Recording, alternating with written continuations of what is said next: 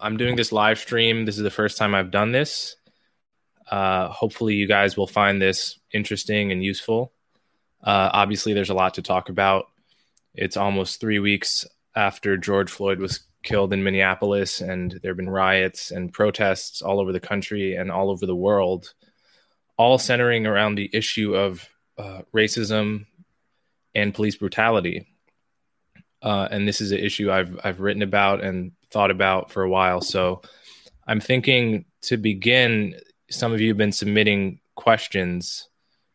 So I'm going to take a couple of the questions you previously submitted, and then after I do a few of those, then I'll just ask you to, ask questions in the comment section, and we can go from there. Okay, so I won't say your last names for anonymity's sake, but Joe asks, I'm curious to know what your thoughts are regarding the wealth gap between white and black households, regarding how that gap can be closed. Yes, so the racial wealth gap, this has been a common topic of conversation, I think, really dating back to 2014. I mean, folks have been talking about it before that, but it was really mainstreamed with Ta-Nehisi Coates's now famous essay, The Case for Reparations, which I believe came out in 2014. And ever since then, you see pretty frequently the racial wealth gap discussed in the media. This is the fact that the median white household has between 10 and 20 times the wealth of the median black household, depending on which data you trust. So understandably, many people see this and they think, if this is the kind of thing that sums up in a single statistic all of the grievances that people have about systemic racism and white supremacy. And we have this very understandable instinct to want to see different groups have roughly the same amount of wealth. We see that as being evidence of a fair society, and any departure from equal outcomes seems like proof that society must be unfair. Now, there are a few things I have to say about this. One is, there's no doubt in my mind that the entire history of white supremacy, going back to slavery, and especially redlining in the 40s and 50s, is partly to blame for the fact that the wealth gap is so large.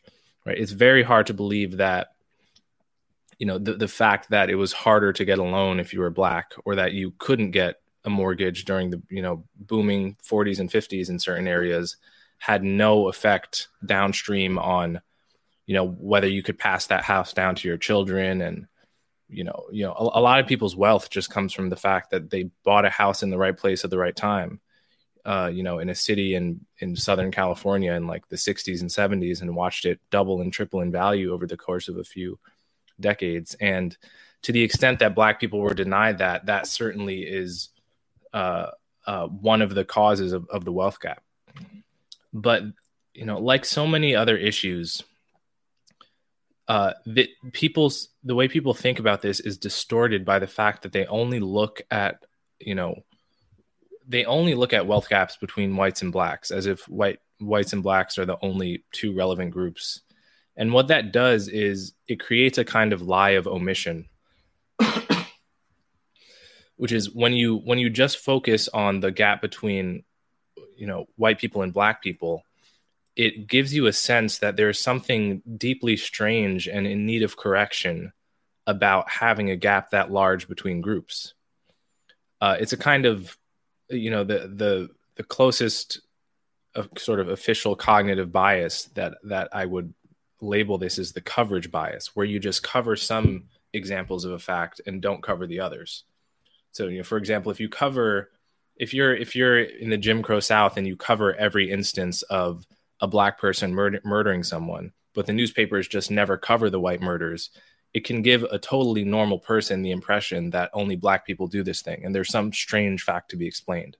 That's just a random example. But with the wealth gap, if there was a study in the early 2000s of I think by a Jewish scholar that measured the median Jewish family's wealth at 6 or 7 times the median conservative Protestant's wealth. Which, if that wealth were between black people and white people, if that kind of gap existed, you could write article after article in the New York Times bemoaning the existence of this gap and reflexively attributing it to discrimination without, examining any other hypotheses. And I guess at bedrock, there are kind of two sorts of people on this issue. There are people that expect all groups to sort of have a similar amount of wealth and then view any departure as strange and in need of special explanation. Or there are people, I would argue, there are people that have studied, any multi-ethnic society anywhere and found that however you slice up society, even if you're only looking at different white ethnic groups, you find rather large disparities all the time. And the reason for that is because every group is different. All the determinants of wealth, black people have a different history than white people, different culture than white people on average, different, even live in different places. What it means to make $10 in one place, is not the same as the next place.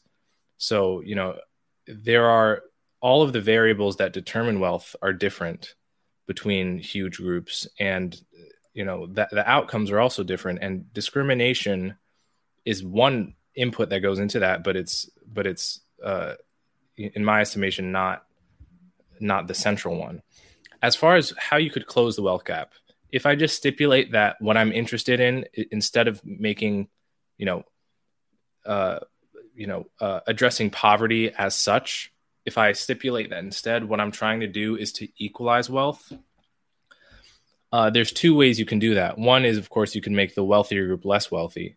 And that was, there's a book called, I think, The Great Leveler, in which a historian talked about how, the only examples really when you see wealth equalize is in the midst of disasters, when everyone's wealth,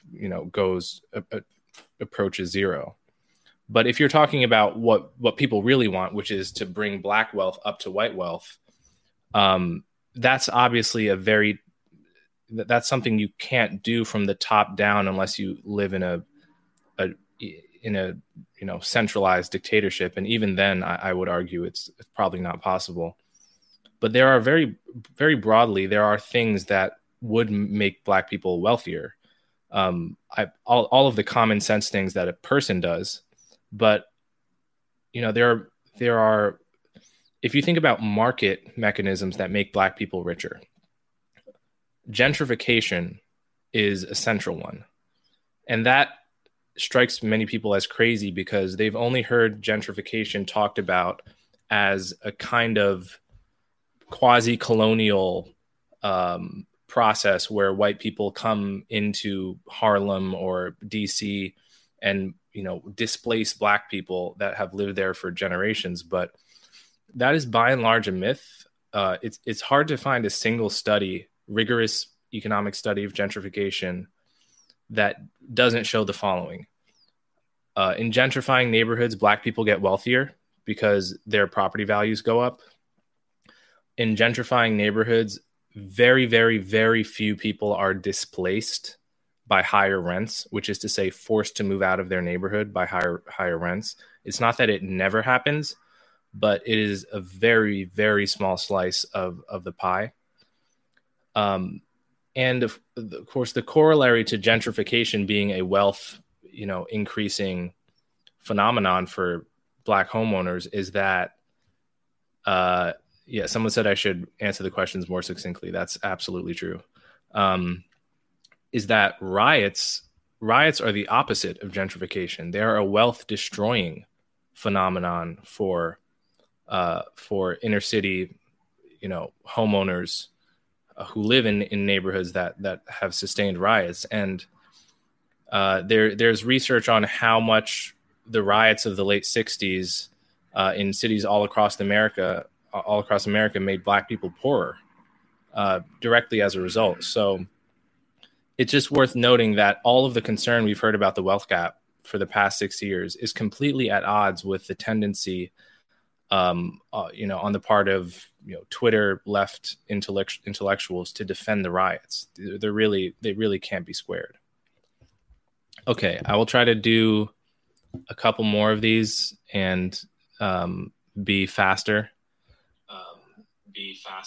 Um, okay, let's do one more. What do you think of the books White Fragility and How to Be an Anti-Racist? All right, this is a very timely question. White Fragility is a book by Robin DiAngelo. Robin DiAngelo is I don't know her entire background, but she does corporate anti-bias workshops. She goes around the country, basically giving lectures usually to groups of mostly white, but probably diverse, middle and upper middle class, professional crowds about what they can do to address systemic racism and to, as she often likes to put it, to interrupt racism. I think that's an interesting phrasing because it implies that racism is a continuous process happening all the time, and it actually requires active effort to interrupt it. That's the perspective she's coming from. There's really there's no area in life small enough for her not to find racism and white supremacy in it. And her basic thesis, and the reason she titles it White Fragility, is that she thinks that white people have a tendency to become fragile in conversations about racism, by which she means, say I as a black person am talking to a white person, and I think something they've said or done is racist. Let's say they called me articulate, or whatever it is. As Robin DiAngelo views it, the white person now has to vigorously and verbally agree with my assessment of their racism, or else if they push back or if they remain silent, if they have their own opinion, they are an example of quote unquote white fragility. And she makes clear many times throughout the book that if you are white, she actually gives bullet pointed lists. This is one of the few books I really, really try earnestly to take people I disagree with on this issue as seriously as I can. But this one was hard for me because she would have these bullet pointed lists throughout the book of all the things a white person ought not do when they are talking to a black person about race. And on that list consistently are two things: silence, which is to say you can't be silent, and argumentation, which is to say you cannot disagree with what the black person is saying. So if you think about it, you can't be silent, you can't argue back. All that leaves is a verbal affirmative consent to what the black person is saying. Now, to me, that goes against everything I've ever learned about what it means to be, a friend. Like, how can a black person and a white person actually become friends in a context where you have to verbally consent and agree to what I am saying, or else you're a racist, right? That precludes the possibility of any kind of genuine human connection. It assumes that the white person couldn't possibly have something to contribute to the conversation, which is frankly crazy. And it plays to this very seductive and bizarre urge that some white people have to feel guilty and endlessly flagellated for their awfulness. It's akin to what I think draws some people to Christianity, but it expresses itself in this desire for a black person to always tell you what you're doing wrong and to just accept their supposed wisdom, however much sense it makes, and to just submit. I think there's a deep desire to submit to something in the human mind, and she's really cornering that market and inserting a kind of masochistic identity politics into it. But yeah, her book is now in the New York Times bestseller again, because supposedly this is the book you need to read if you're concerned about police brutality. Again, there are no actual solutions to police brutality in that book. It's a non sequitur. Why people are recommending that in the face of what is a real problem, namely the police killing unarmed people. But yeah, I'll leave that there. Somebody asks, any thoughts on Shelby Steele's White Guilt? Yeah, that is one of the best books you could possibly read to understand what's going on, to understand the psychology of American race relations. Shelby Steele's basic thesis, which I agree with, is that in the 60s, something very fundamental changed, which is that America admitted that, it had been perpetrating a racist system, and therefore admitted that the system in place was in some sense illegitimate, or had been illegitimate, or had been fundamentally immoral in some basic sense. And ever since then, there's been, a creeping sense in which the counterculture is becoming the mainstream culture, which is to say, the people that say the system is illegitimate, who actually were once the counterculture, are now completely topping the list of the New York Times. And without any irony, they don't realize that they've become the dominant culture. And it's very dangerous, I think, when the dominant culture, styles itself as the underdog. So I could talk about Kendi's book as well. Ibram Kendi is a I believe he's the director of the Anti-Racist Research Center, if I'm not mistaken. He writes for The Atlantic. He is a celebrated intellectual. And he wrote a book called How to Be an Anti-Racist. And now that is again on the New York Times bestsellers list. In the wake of George Floyd's death, it's being prescribed as the book to read. I read it cover to cover, and I wrote a very disapproving review of it in City Journal called How to Be an Anti-Intellectual. It was a bit mean of a title, but it was that bad of a book. This is another one that I struggled not to laugh because, and I want to make something clear here. I really normally don't, when I'm reading someone I disagree with, when I read Ta-Nehisi Coates, no part of me laughs. When I read Nicole Hannah-Jones, I rarely laugh. These are some other folks who have similar views. But this one I did laugh because his idea in this book is that every single policy, just contemplate that. Raising the tax rate by the marginal tax rate by 1%, capital gains tax, whatever. Think of a policy that has absolutely nothing to do in your mind with racism. That policy is either racist or anti-racist. There's no such thing as a policy being neutral with regard to racism. So if I want to, if I think the speed limit should be lowered by 5 miles an hour in my local town, Ibram Kendi, and this is not a joke, I have to prepare you for this. He wants a constitutional amendment that empowers a federal body to pre-clear whether my desire to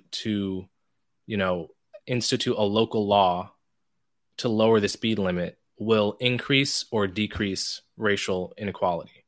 And if it will increase racial inequality, then that federal body will have the power to void the local law in West Bumble, Oklahoma.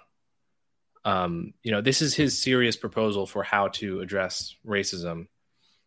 You can find this proposal at Politico.com. I believe it's called Let's make an anti-racist constitutional amendment.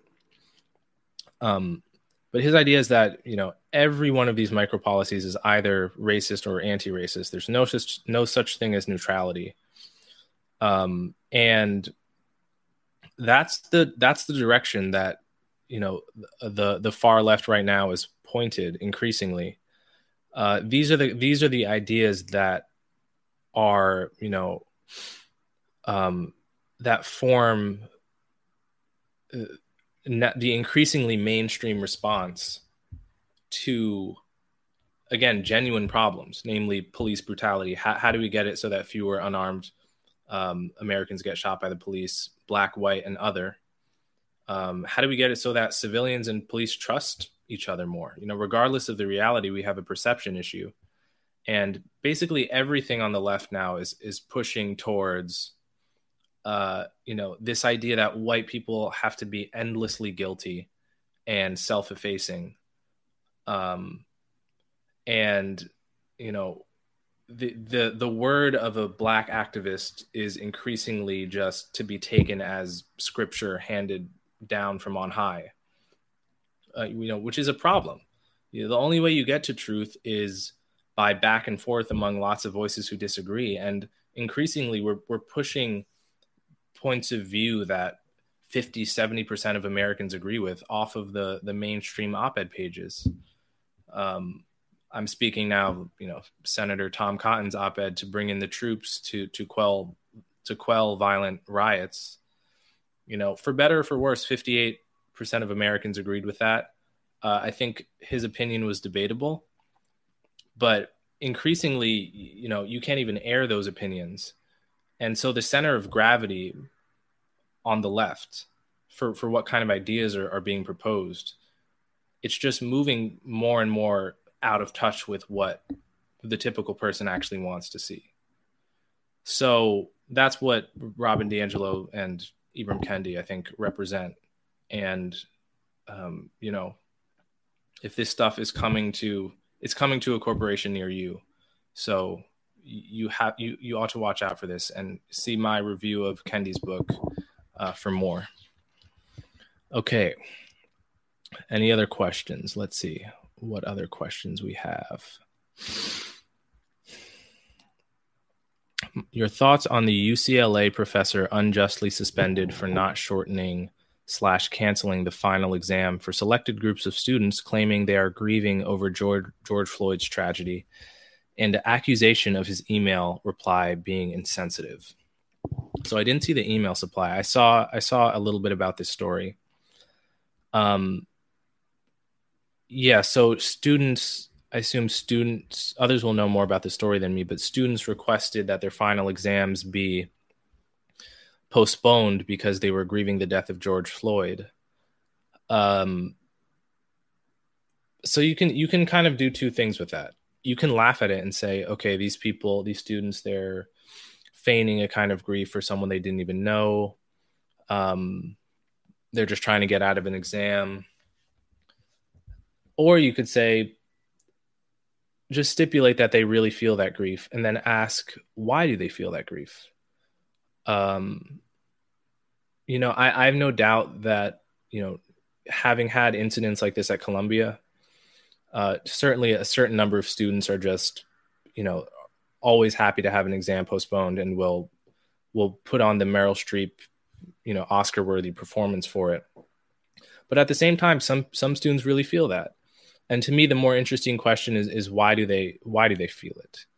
Because it can be possible for the feeling of grief over George Floyd's death and the kind of disgust and horror at watching a human being die that way to be real, and for the acute outrage at the perception of racism to be real without the feeling being justified by reality. And this is, I think, the most important false narrative to be as clear as possible about that really hasn't been discussed nearly enough in the past few weeks, which is that white people get killed by the cops. in precisely the same circumstances. But the media, the national media in particular, do not show it. I'm going to say that again because it's so important. It's not it's not complicated, but it's extremely important. White people die unarmed at the hands of the cops frequently, sometimes on video, and the national media never show it. In the case of George Floyd, there was a white man named Tony Timpa who was killed by Dallas police in 2016. A police officer put his knee on Tony Timpa's upper back, much like Derek Chauvin put his knee on George Floyd's neck, and kept him in a very similar position with his head face down, struggling to breathe for 13 minutes in Tony Timpa's case and almost 9 minutes in Floyd's case. The whole thing is caught on video, and it came out three years after the fact on a judge's orders. And they were laughing as they killed this guy, Tony Timpa. You can see the very disturbing video on YouTube. Just type Tony Timpa. It'll be the first thing to come up, most likely. So this video came out in 2019. I would argue it is every bit as horrifying from the perspective of viewing a human being get slowly killed and have the life sort of choked out of him. It might even be slightly more disturbing because the cops are laughing about it. But Tony Timpa was white, so nobody ever heard of him. If most people just consume the news, they flip on CNN, Fox, or they just, even more likely if they're younger, they just, watch. They have their Facebook, Instagram, Twitter, and their version of reality is just whatever shows up in their feed. And this goes back to the coverage bias issue from earlier. This is a clear example where there is a gigantic lie of omission. Okay, I see a good question that I will address in a moment, but this is an example where there is a huge lie of omission.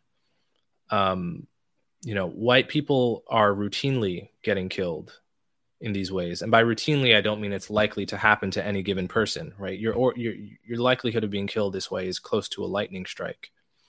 But if you're just following every instance, every week, roughly, a new person gets killed unarmed by the cops. And most of those people are going to be white in any given year. And the problem is the national media has trained us by omitting all the white cases. They have trained people, and black people in particular, to react to each new instance of a black person getting killed as if black people are getting uniquely hunted. And so it's no surprise, fed this false narrative for many years now, that when George Floyd was killed, many black people reacted as if they were watching members of their race, of their tribe, getting uniquely hunted.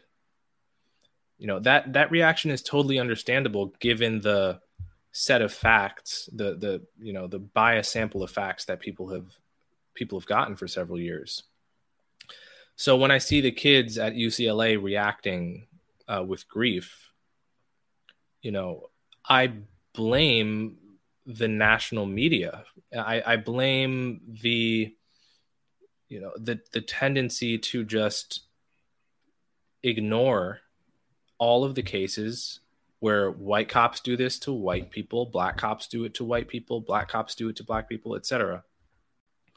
So there's one question here I wanted to address that I thought was good. Okay, Jake M says, okay, but what if this false narrative is the noble lie we need to get to police reform? Will it not be worth it? So what Jake is getting at here is, sure, it's true that white people get killed in this way all the time. We don't know if George Floyd died because he was black. Perhaps the cops would have done it if he were white. But if this is the kind of awakening we need in order to take the issue of police brutality and police killing seriously, then isn't the false narrative just a price worth paying? If the lie was the only way that we were going to get outraged enough to do something,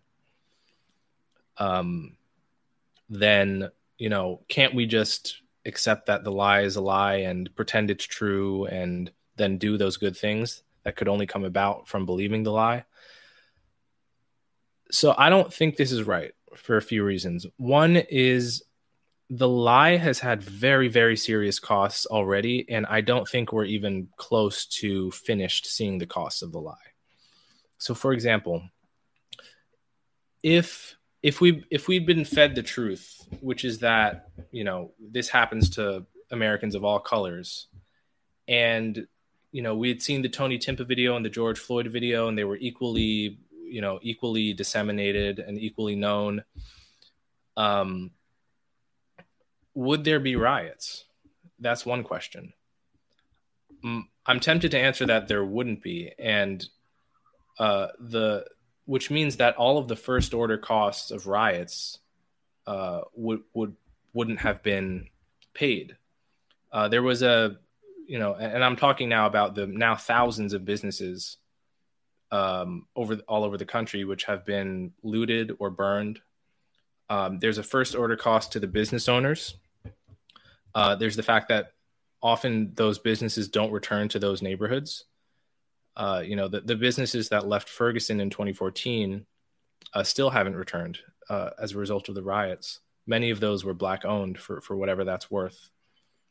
There's the second order cost of the fact that, if you care about investing in disadvantaged inner city neighborhoods, the thing that deters investment most of all is crime or the credible threat of crime, the risk of crime.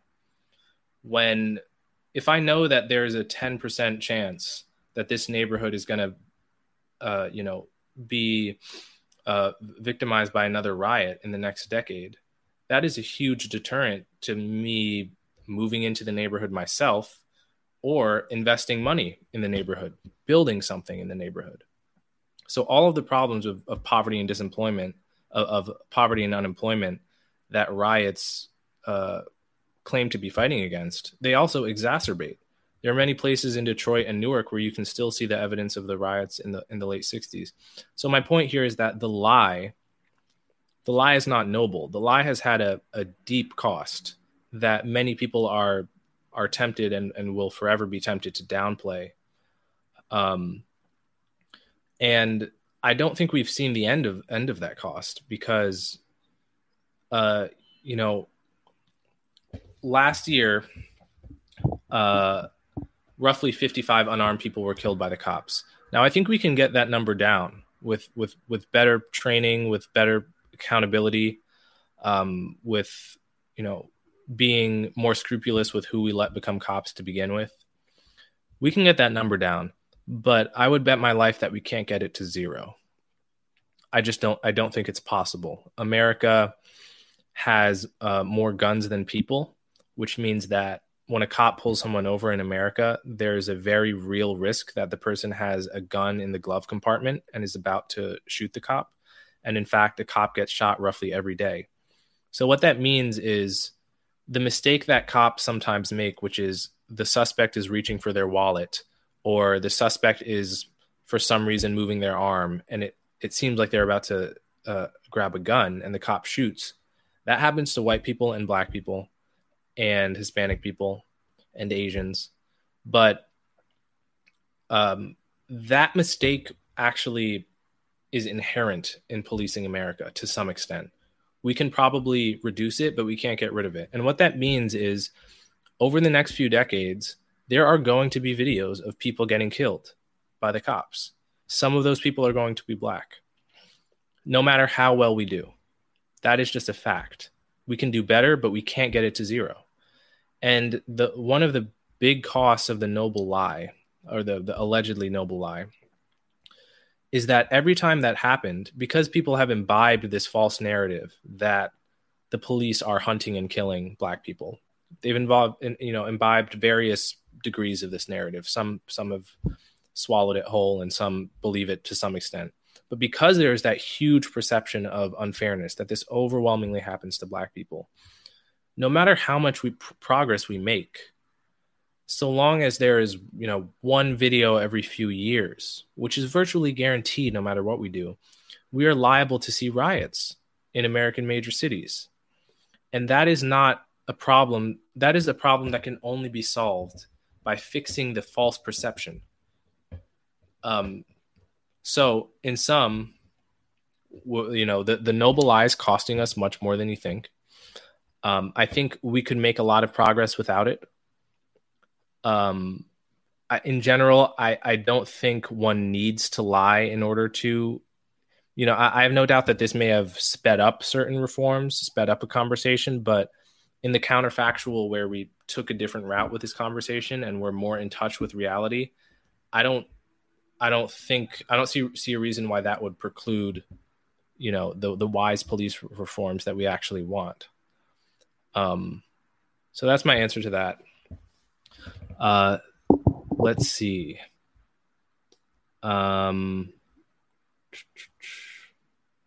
What do you think of shutdown STEM? What is your reaction to the STEM community joining in on the anti-racist bandwagon?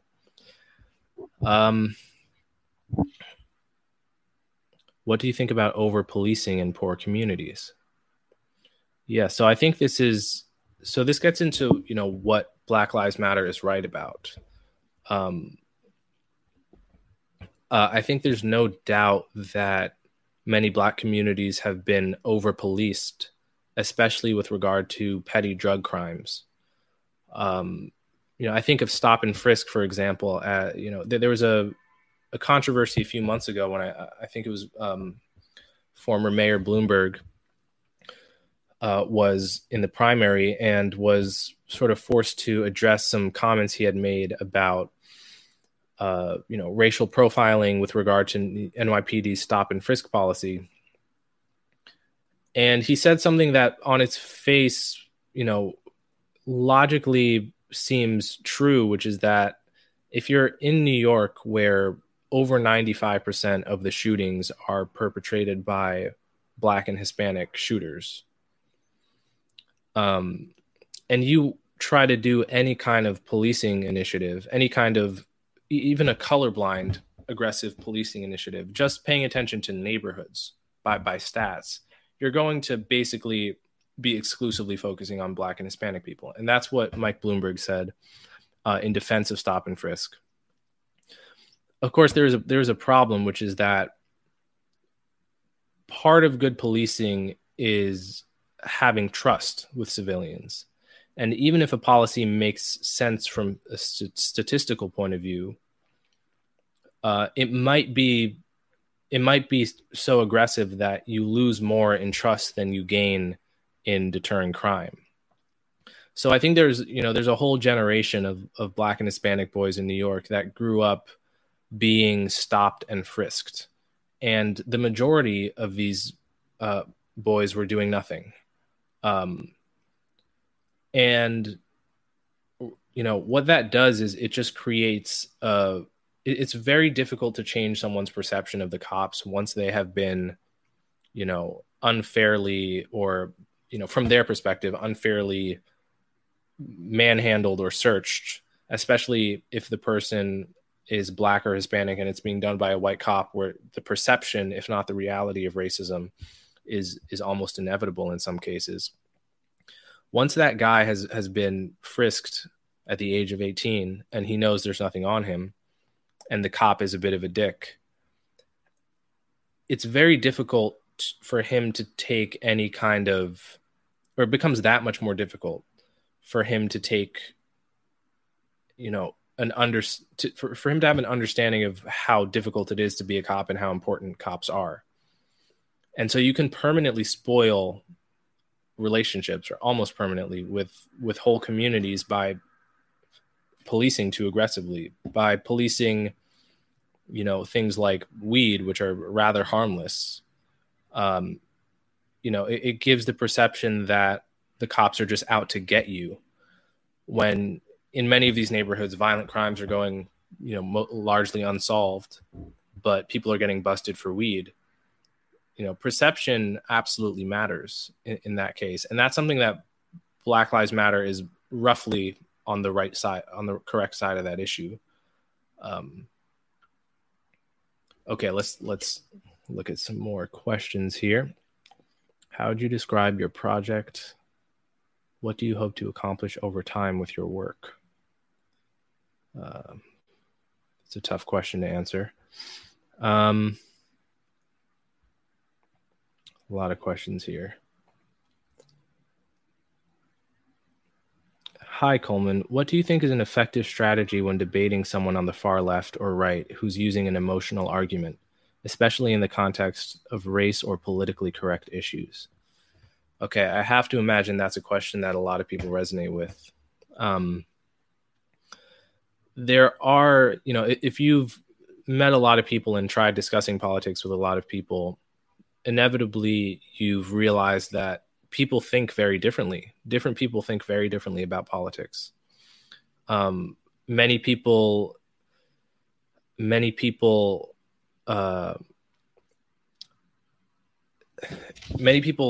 don't even see the word partisanship as a bad word necessarily, because it's so clear to them that one or the other party is the bad guy.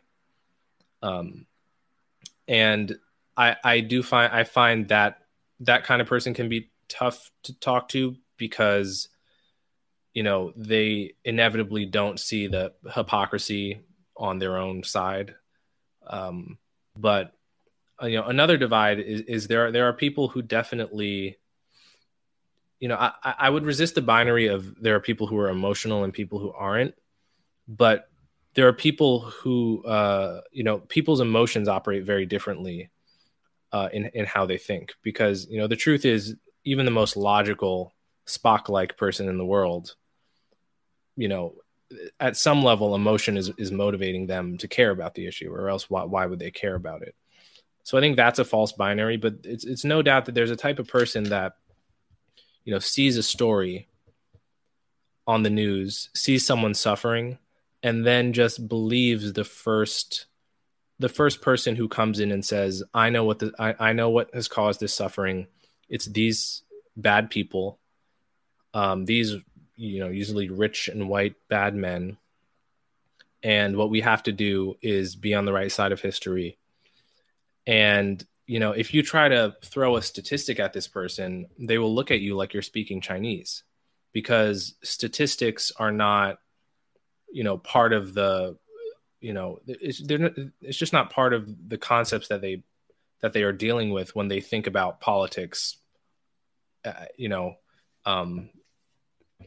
in a normal moment.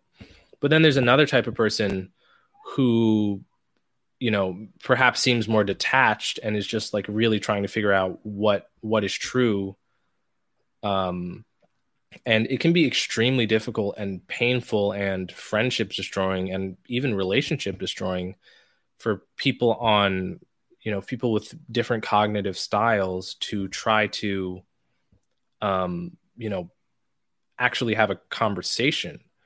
Because, if you're someone who enjoys doing research and looking at numbers and trying to get to the bottom of what is true with, empirically, you risk coming across as just, frankly autistic. And, many people just interpret that as a lack of emotion or a lack of, caring about the issue in the right way. And, I can't say I have so many tips for trying to bridge this gap, but, it definitely is possible to improve. It's possible to get much better at talking to people who aren't like you, who don't think like you. First, what you want to do is, try to understand how they think of things. Try to always have a sense of humor if you can. I know that can be tough, and a sense of humor seems to be outlawed right now. But trying to understand how they think of things, why they think what they do, asking questions. I think a great strategy is just to always find something you agree with in what they said, and you can almost always find something, even if it's something they only implied, and just start with that. Say, well, here's where I agree. Then lay out where you agree, and that just creates a little buffer between your disagreement and if they say anything that you think is true, just say that's true, that's a great point, and then go on to the things that you disagree with. I think just doing that can get you halfway there. And ultimately what you want to always do is make sure that you yourself aren't being too dogmatic and too close-minded and too rigid, because it's extremely easy to find ways in which the other person is being dogmatic, but ultimately you only have control over your own mind, and only limited control at that. So okay, let's see. How does your question on the future? Do you think that Candace Owens's recent comments relating to Mr. Floyd's criminal history have had a positive or negative effect on public discourse? So I think I saw most, if not all, of the video of her discussing George Floyd, and her basic comment was that that George Floyd is being held up as a hero, and that only Black people do this, where they hold up people with criminal histories as heroes, and that people should stop doing this. That was Candace Owens's point. When I heard it, I just thought it was neither here nor there, because in the first place, I'm not sure people are holding George Floyd up as a hero so much as holding him up as an example of like sort of a paradigm victim. The criminal history is irrelevant. The cop who had his knee on George Floyd's neck didn't know his criminal history. He couldn't have possibly been reacting to his criminal history. If he did know his criminal history and reacted in the way he did, that would be abhorrent. It would be a kind of, a deeply sick and bizarre kind of revenge. It should be obvious that if you have a criminal history, you don't somehow deserve, by virtue of that history, to be treated the way George Floyd was or the way Tony Timpa was. So it seemed like, frankly, a distraction from what people, Black Lives Matter people actually care about. So yeah, I just don't see how that moves the conversation forward at all. Okay. Have you considered trying to get on JRE to discuss the facts? I don't know how one just gets on JRE, but I'm a big fan of Rogan. I have been for a long time. Real quick, I recommend. Okay, how does your experience? What practical steps can we take to normalize the debate? What happened to the Washington Post stats? So, what practical steps can we take to normalize the debate? I mean, that's a very good question. Ultimately, just being willing to talk about this issue and voice your true opinion on it and make mistakes, and with the people in your personal lives, with your coworkers, with your friends, with your partners, all of that matters. What happens often is people get into this situation of preference falsification where they think they're the only one in the room who is, for example, skeptical that there's a widespread problem of racist police killings. They're not the only people in the room. The truth is that, the people who believe this false narrative the most end up taking a lot of space, even if they represent a very small proportion of the population. And so it gives everyone else the impression that if they were to speak up, they would be in such a small minority that they might as well just sever all ties with human beings and, go on an island like Castaway. But it's not the truth. And, every moment that you can publicly make it known that, you're a normal person and you have this particular opinion, if it comes up naturally, certainly, um, the more people do that, the more the conversation becomes normalized, because there is a conversation to have through here, to have about these issues. And then what happened to the Washington Post stats? So, a few, maybe a week ago, the number of unarmed people killed in 2019 went from 41 to 55. Not because more people somehow got killed retroactively, but because people were classified that had been previously been classified as armed had changed to unarmed. So I think I'm not worried about this. I think the people who keep that database are pretty careful. It's not to say they don't have any. I mean, the bias, of course, right now is to inflate the issue. But I've looked at a lot of these cases, and the problem is there are lots of gray areas where it's unclear what it means to say that someone was armed or unarmed. So, for example, there was one guy who had a gun in the car and was grabbing the cop's gun at the time he was shot. Is he armed? Is he unarmed? Different databases are going to classify that differently. So I do want to say one thing. There's this website, mappingpoliceviolence.org, which is getting circulated now. And I just want to put you all on notice that this database is trash. They have twice the number of people dying unarmed as the Washington Post database. And the reason why is because they're extremely dishonest about what it means to get killed unarmed by a cop. I'll give one example. There's a black couple, and they got into a domestic violence dispute, and the woman killed the man in self-defense. They were either married or a girlfriend, boyfriend. The Mapping Police Violence database counts this as an example of a black person unarmed getting killed by a cop because, get this, the woman happened to be a U.S. Border Patrol agent, right? That was her job. And then she went home, got in a fight with her also black boyfriend, shot him, and he's now on the list with Philando Castile and Alton Sterling and the rest.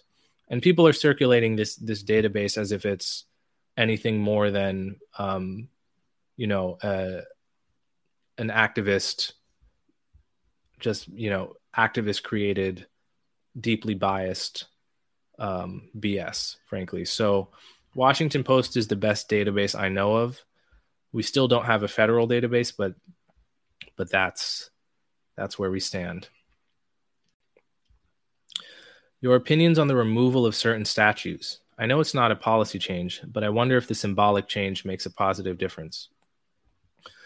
Yeah, so many people I know Governor Ralph Northam reacted to George Floyd by taking down a statue of some Confederate.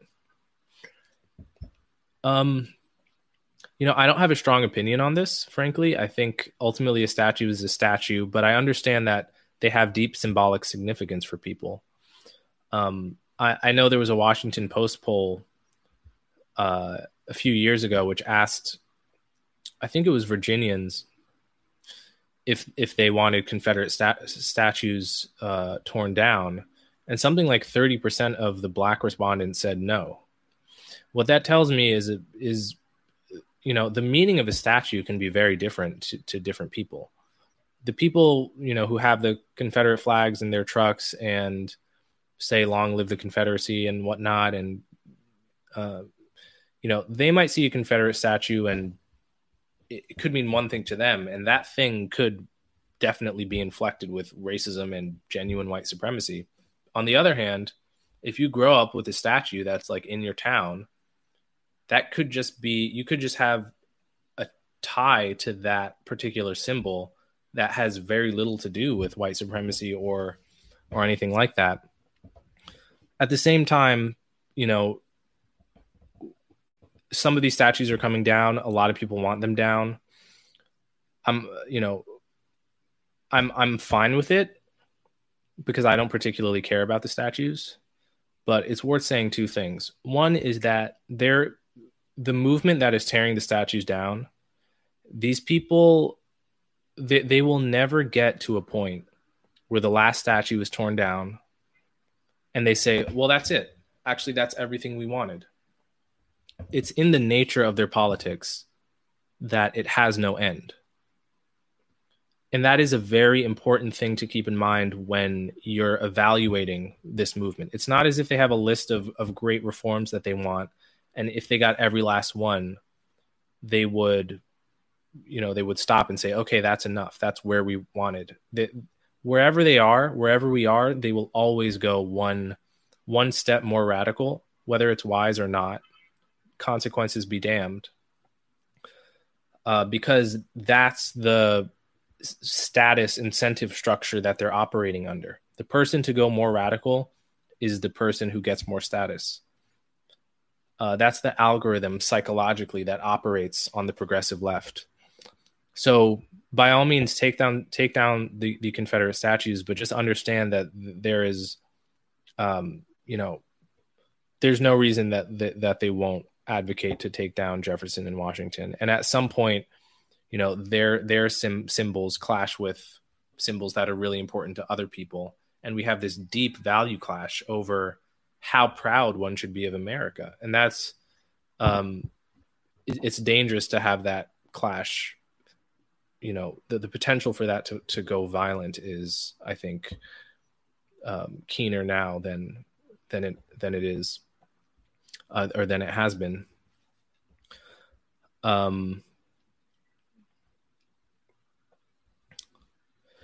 Colette is great, but aren't we preaching to the choir?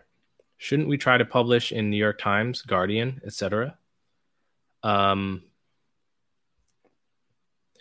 well, I often try to, I always try to put myself in situations where I'm not preaching to the choir, but often I get yelled out of the room.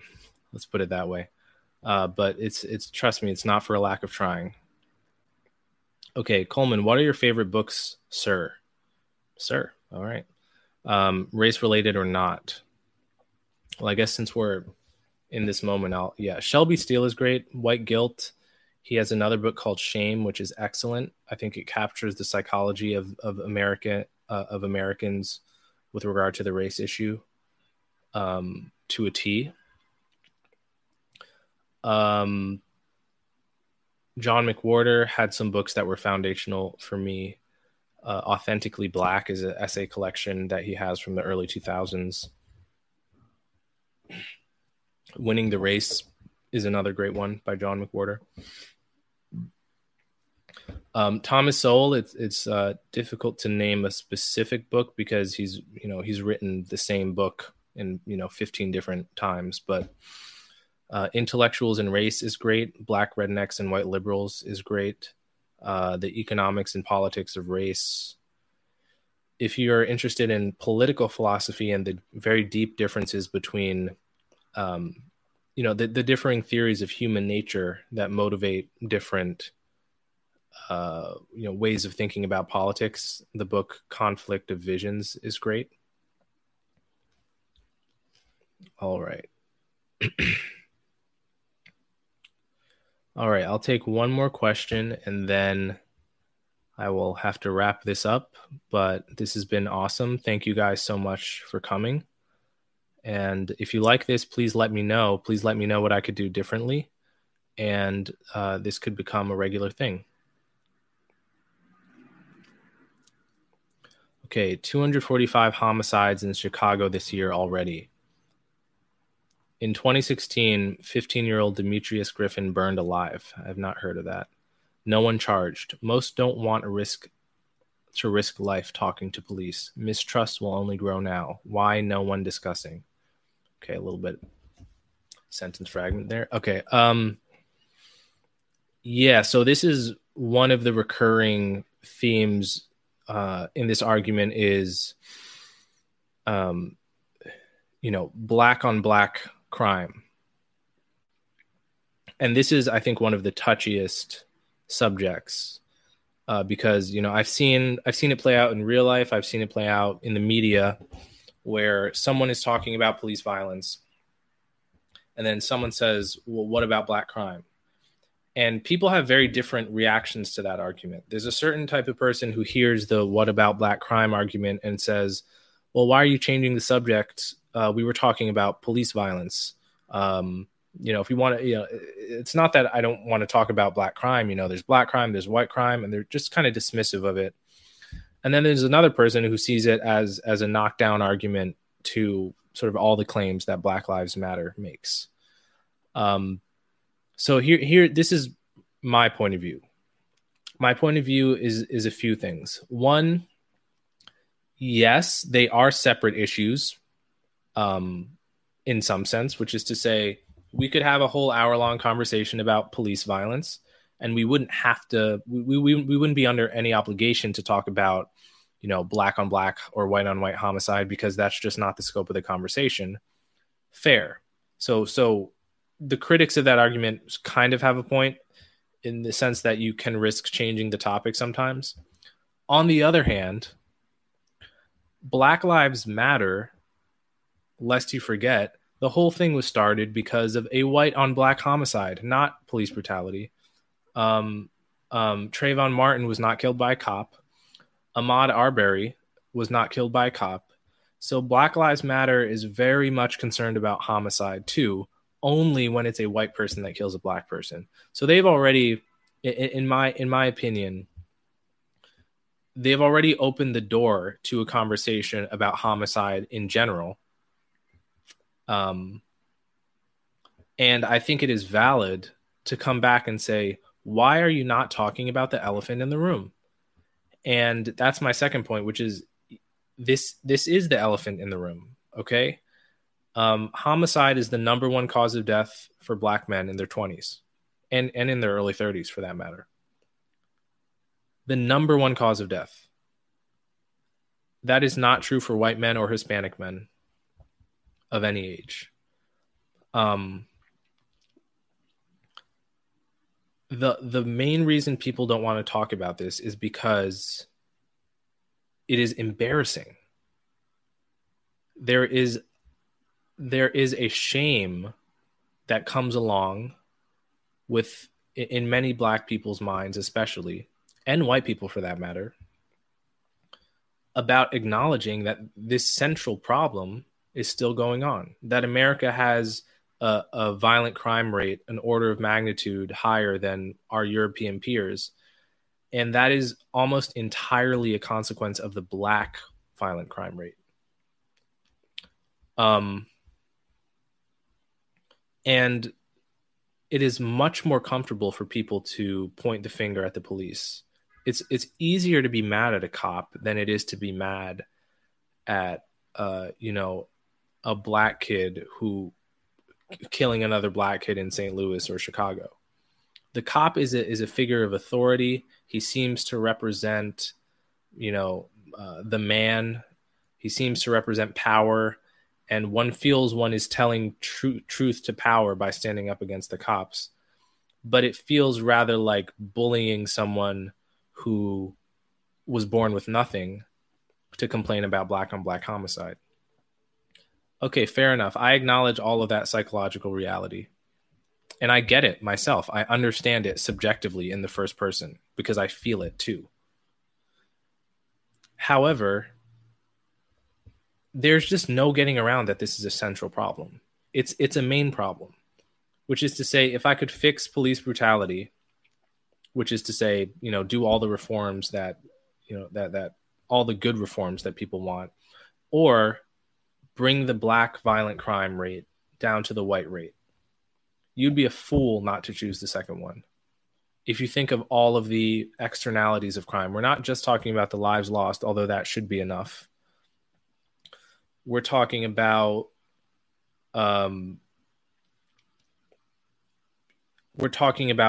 neighborhoods that don't get investment, neighborhoods that no one wants to move to, property values stay low, people stay poor, stores have to charge higher prices because they get robbed and they pass those